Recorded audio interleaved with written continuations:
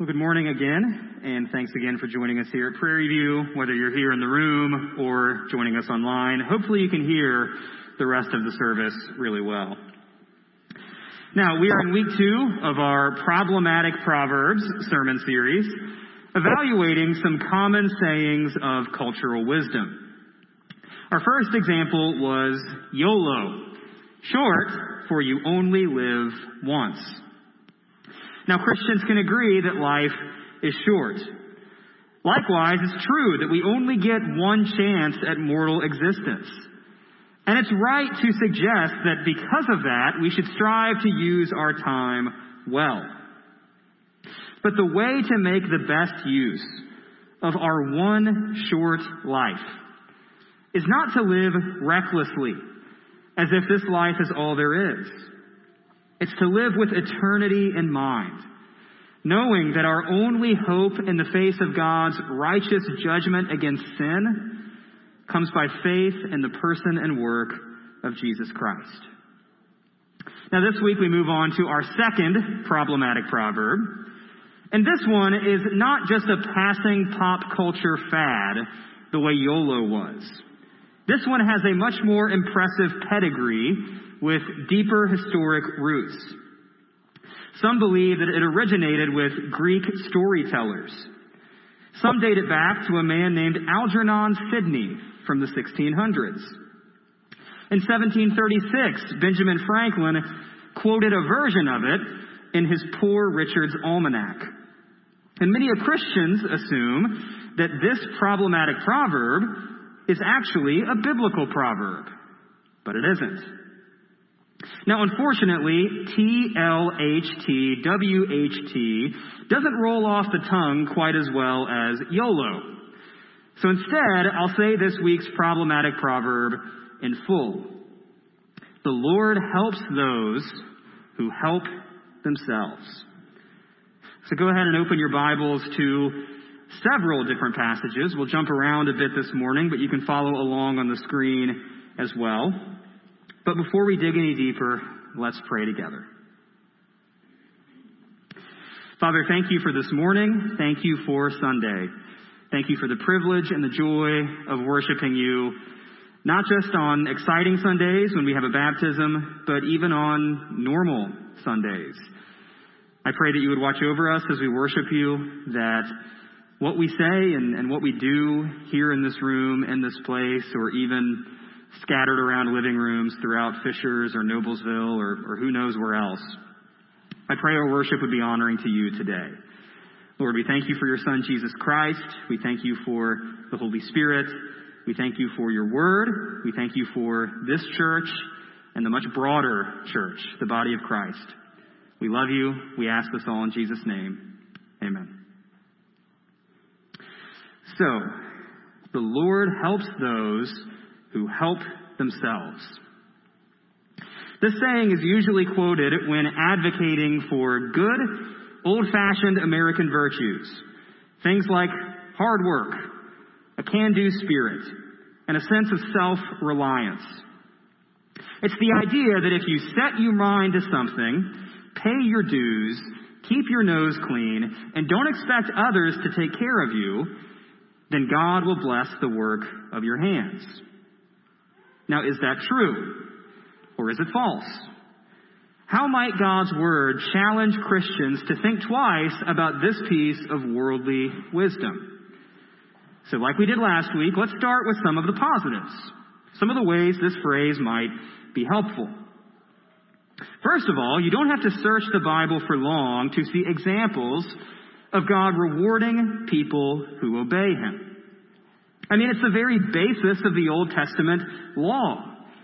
If the people of Israel would just do what God requires of them, they can expect God to take care of them. It's laid out in passages like Leviticus chapter 18, starting in verse 1. And the Lord spoke to Moses, saying, "Speak to the people of Israel and say to them, I am the Lord your God. You shall not do as they do in the land of Egypt, where you lived, and you shall not do as they do in the land of Canaan, to which I am bringing you. You shall not walk in their statutes. You shall follow my rules and keep my statutes and walk in them. I am the Lord your God. You shall therefore keep my statutes and my rules. If a person does them, he shall live by them. I am the Lord. Okay, do this and you will live. Sounds pretty simple. We see it again in Deuteronomy chapter 28, starting in verse 1. And if you faithfully obey the voice of the Lord your God, being careful to do all his commandments that I command you today, the Lord your God will set you high above all the nations of the earth. And all these blessings shall come upon you and overtake you if you obey the voice of the Lord your God. Blessed shall you be in the city, and blessed shall you be in the field. Blessed shall be the fruit of your womb, and the fruit of your ground, and the fruit of your cattle, the increase of your herds, and the young of your flock. Blessed shall be your basket and your kneading bowl.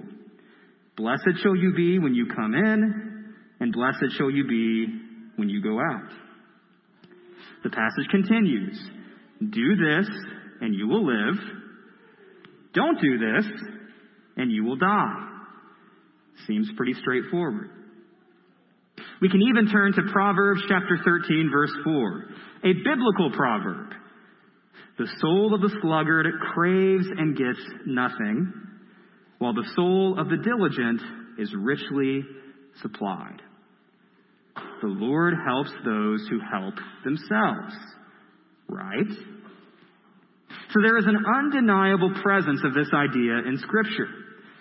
If God's people do what God expects of them, what is right, what is good, and what is just, God will see that they have helped themselves and bless them with his help on top of it. Likewise, Christians can affirm the idea that if you strive to live rightly in God's eyes, you may, and the word may is very important there, you may experience some degree of worldly success.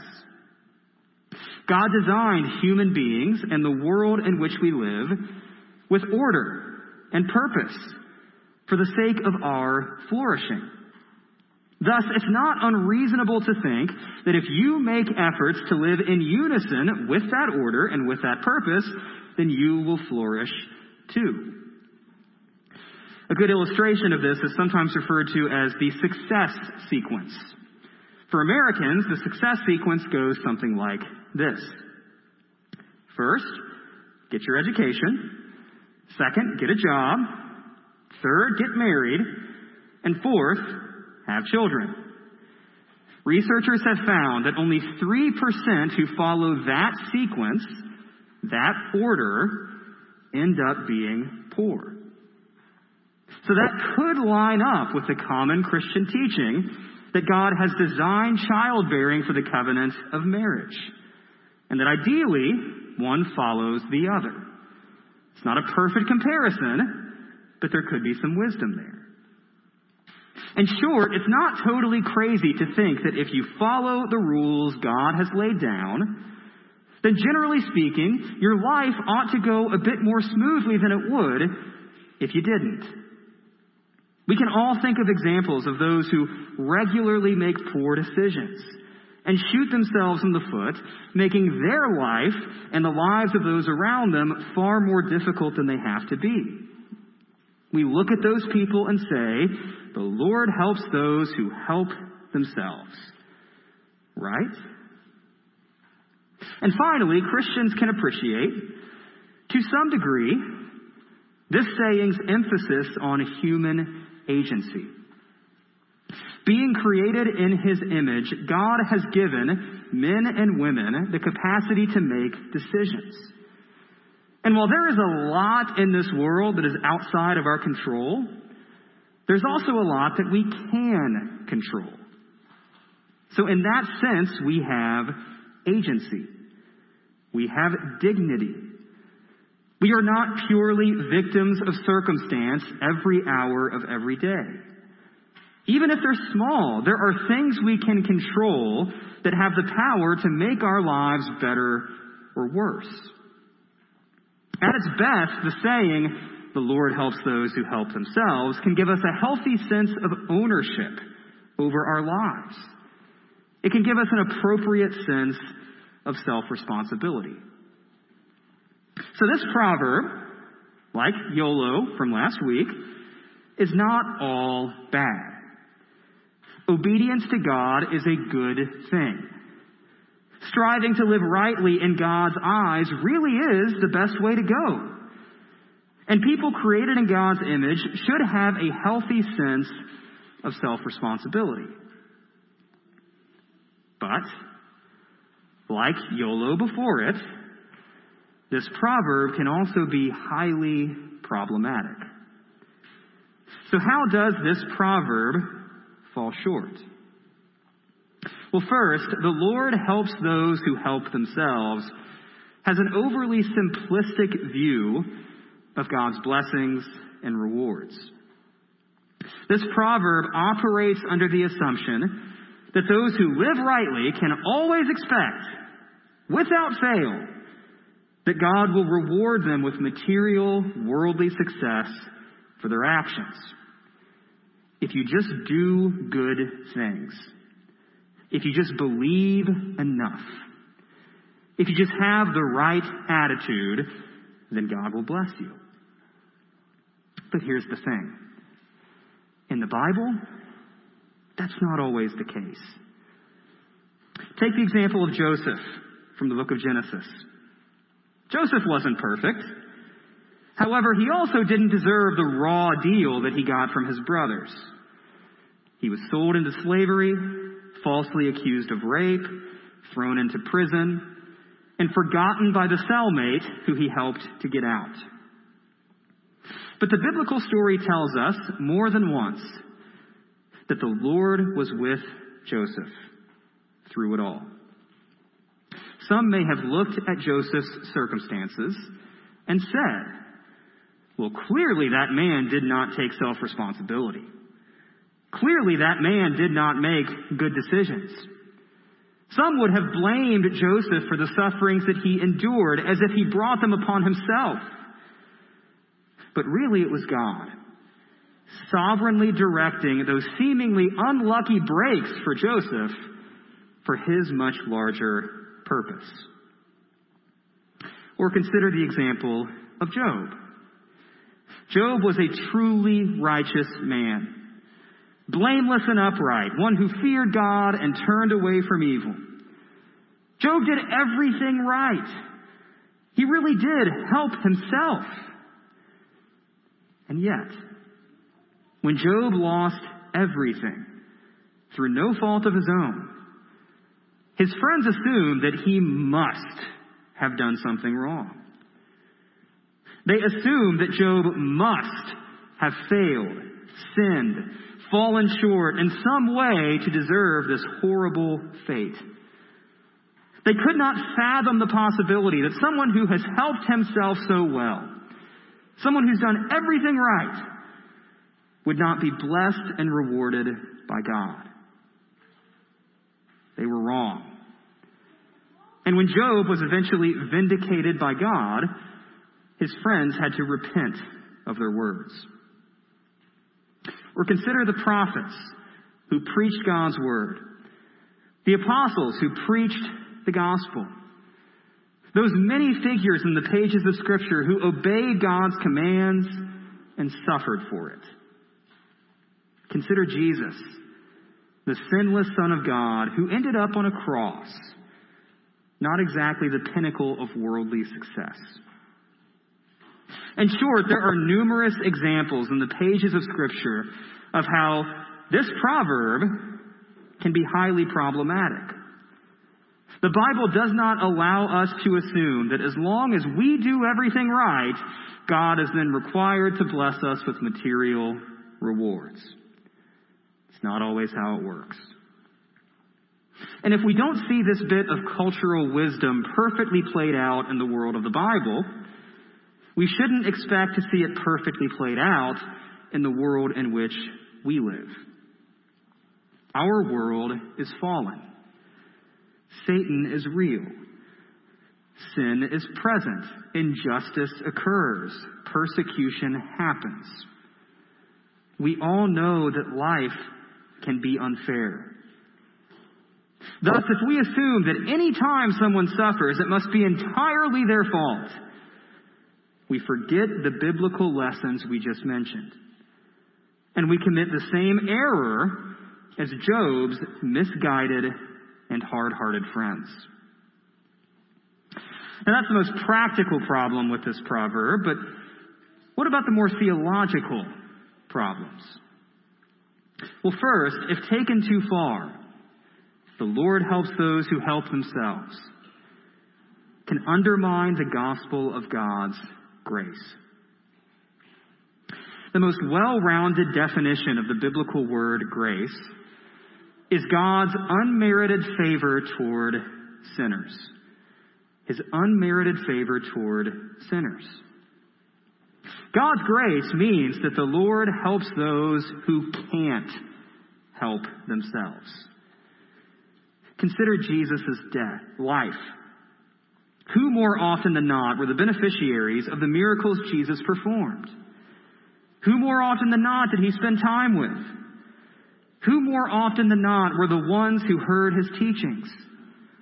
Were they the ones who had it all figured out? The ones who could take care of themselves? The ones who didn't really need any help? No. They were the unimpressive, the worthless, the helpless in the eyes of the world. And consider Jesus' death.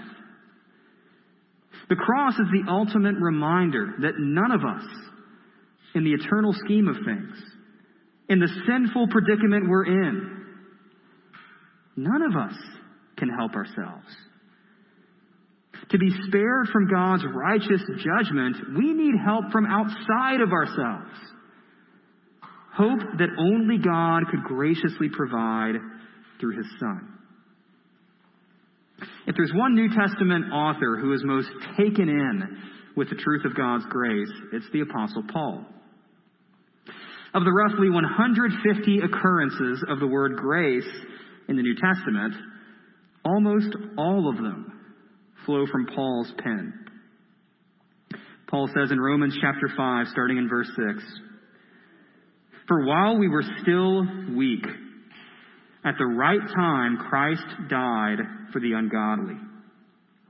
For one will scarcely die for a righteous person, though perhaps for a good person one would dare even to die. But God shows his love for us, and that while we were still sinners, Christ died for us." In 1 Timothy 1, as Paul looks back on his previous life as a blasphemous, insolent, ignorant, unbelieving persecutor of Christians, Paul declares himself to be the worst of sinners. The worst.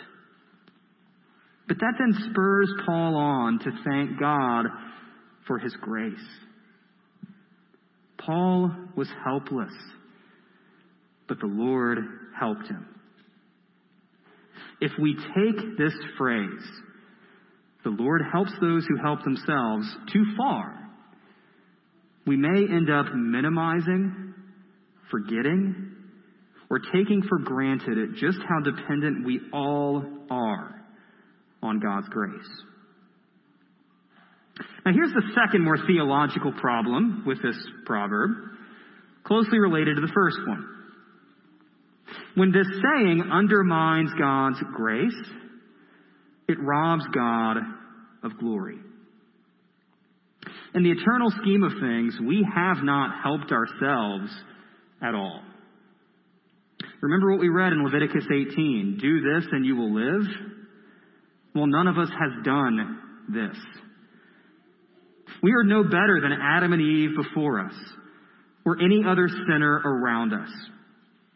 We didn't start the work of our salvation and then let God finish it. We didn't prove ourselves worthy of getting a foot in the door and then let God open it the rest of the way. We didn't contribute one or two ingredients and then leave it to God to finish baking the cake. We had nothing to offer. We had no leverage to bring to the table to make God inclined to help us. He has helped us completely, wholly, entirely out of His own goodness, His own generosity, His own grace. Paul paints this picture in Ephesians chapter 2, starting in verse 1. And you were dead in the trespasses and sins in which you once walked, following the course of this world, following the prince of the power of the air, the spirit that is now at work in the sons of disobedience. That's a very creative way of referring to Satan in verse 2. Among whom we all once lived in the passions of our flesh, carrying out the desires of the body and the mind, and were by nature children of wrath, like the rest of mankind. Again, do this and you will live? Well, none of us did this. That's the problem. But God, being rich in mercy, because of the great love with which He loved us, even when we were dead in our trespasses, made us alive together with Christ. By grace you have been saved, and raised us up with Him and seated us with Him in the heavenly places in Christ Jesus, so that in the coming ages He might show the immeasurable riches of His grace and kindness toward us in Christ Jesus. For by grace you have been saved through faith, and this is not your own doing. It is the gift of God, not a result of works, so that no one may boast. God did this. God saved you. God saved me. God saved Sam Holder. He has helped those who couldn't help themselves. Thus, we do not boast. We claim no glory, no credit, no achievement for ourselves. We give it all to God. Christians are beneficiaries of God's grace, His unmerited favor for sinners through Jesus Christ. But even more broadly, the whole world exists. The whole world is sustained by God's grace. This fallen world is not as bad as it could be, thanks to God's grace. Whether you believe in Jesus or not, if you have food in your belly, clothes on your back, a roof over your head, air in your lungs, or blood pumping through your heart, you are a beneficiary of God's grace. You may think you are a self-made man or a self-made woman. And in the world's eyes, maybe you are. Maybe you really are a success story. Maybe you really did pull yourself out of the gutter by your own bootstraps. Worked hard. Arrived at your station in life through blood, sweat, tears, and grit. But even you would not be where you are if not for God's grace. If you were born in a different time, a different place, a different set of circumstances, all things that none of us can take any credit for, then we might not be who we are. We might not be where we are. So thank God for His grace. Ezekiel chapter 16 contains a graphic and moving parable about God's grace for His people. It compares Israel to a newborn baby abandoned in a field. This stunning image of helplessness and weakness and vulnerability. But when God passed by, even though Israel had nothing to offer, He adopted them as His own. And even after they took God's kindness for granted and brought His judgment on themselves as a result, God still promised to redeem them. It's a shocking passage about God's grace. But that's not just Israel's story. It's every believer's story. We were unable to help ourselves, but have been graciously helped by God. So can the phrase, "The Lord helps those who help themselves," still be useful? Is there any truth to it? Does it have any redeeming qualities and positive contributions for wise living? In some practical ways, yeah, it does. But it's also problematic. Because in the eternal scheme of things, we are saved by God's grace. And we do not worship Him for helping those who helped themselves. We worship Him for helping us when we could not help ourselves, through His Son, Jesus Christ. By grace we have been saved, so there is no room for boasting. May we remember that at all times, and may we remember it before we throw out that proverb sometime down the road. May we remember how God has helped us when we could not help ourselves. Let's pray. Father, thank you for helping us. There are some good lessons that we can take from this cultural phrase that gets tossed around a lot that Benjamin Franklin thought was helpful and useful. But ultimately, we as Christians remember that we are saved by your grace, and that you deserve all the glory and all the credit for who we are and where we are. Yes, we're responsible for ourselves, and yes, we should take ownership over our decisions, and yes, we should strive to live obediently and rightly in your eyes, not just for our flourishing, but for your glory.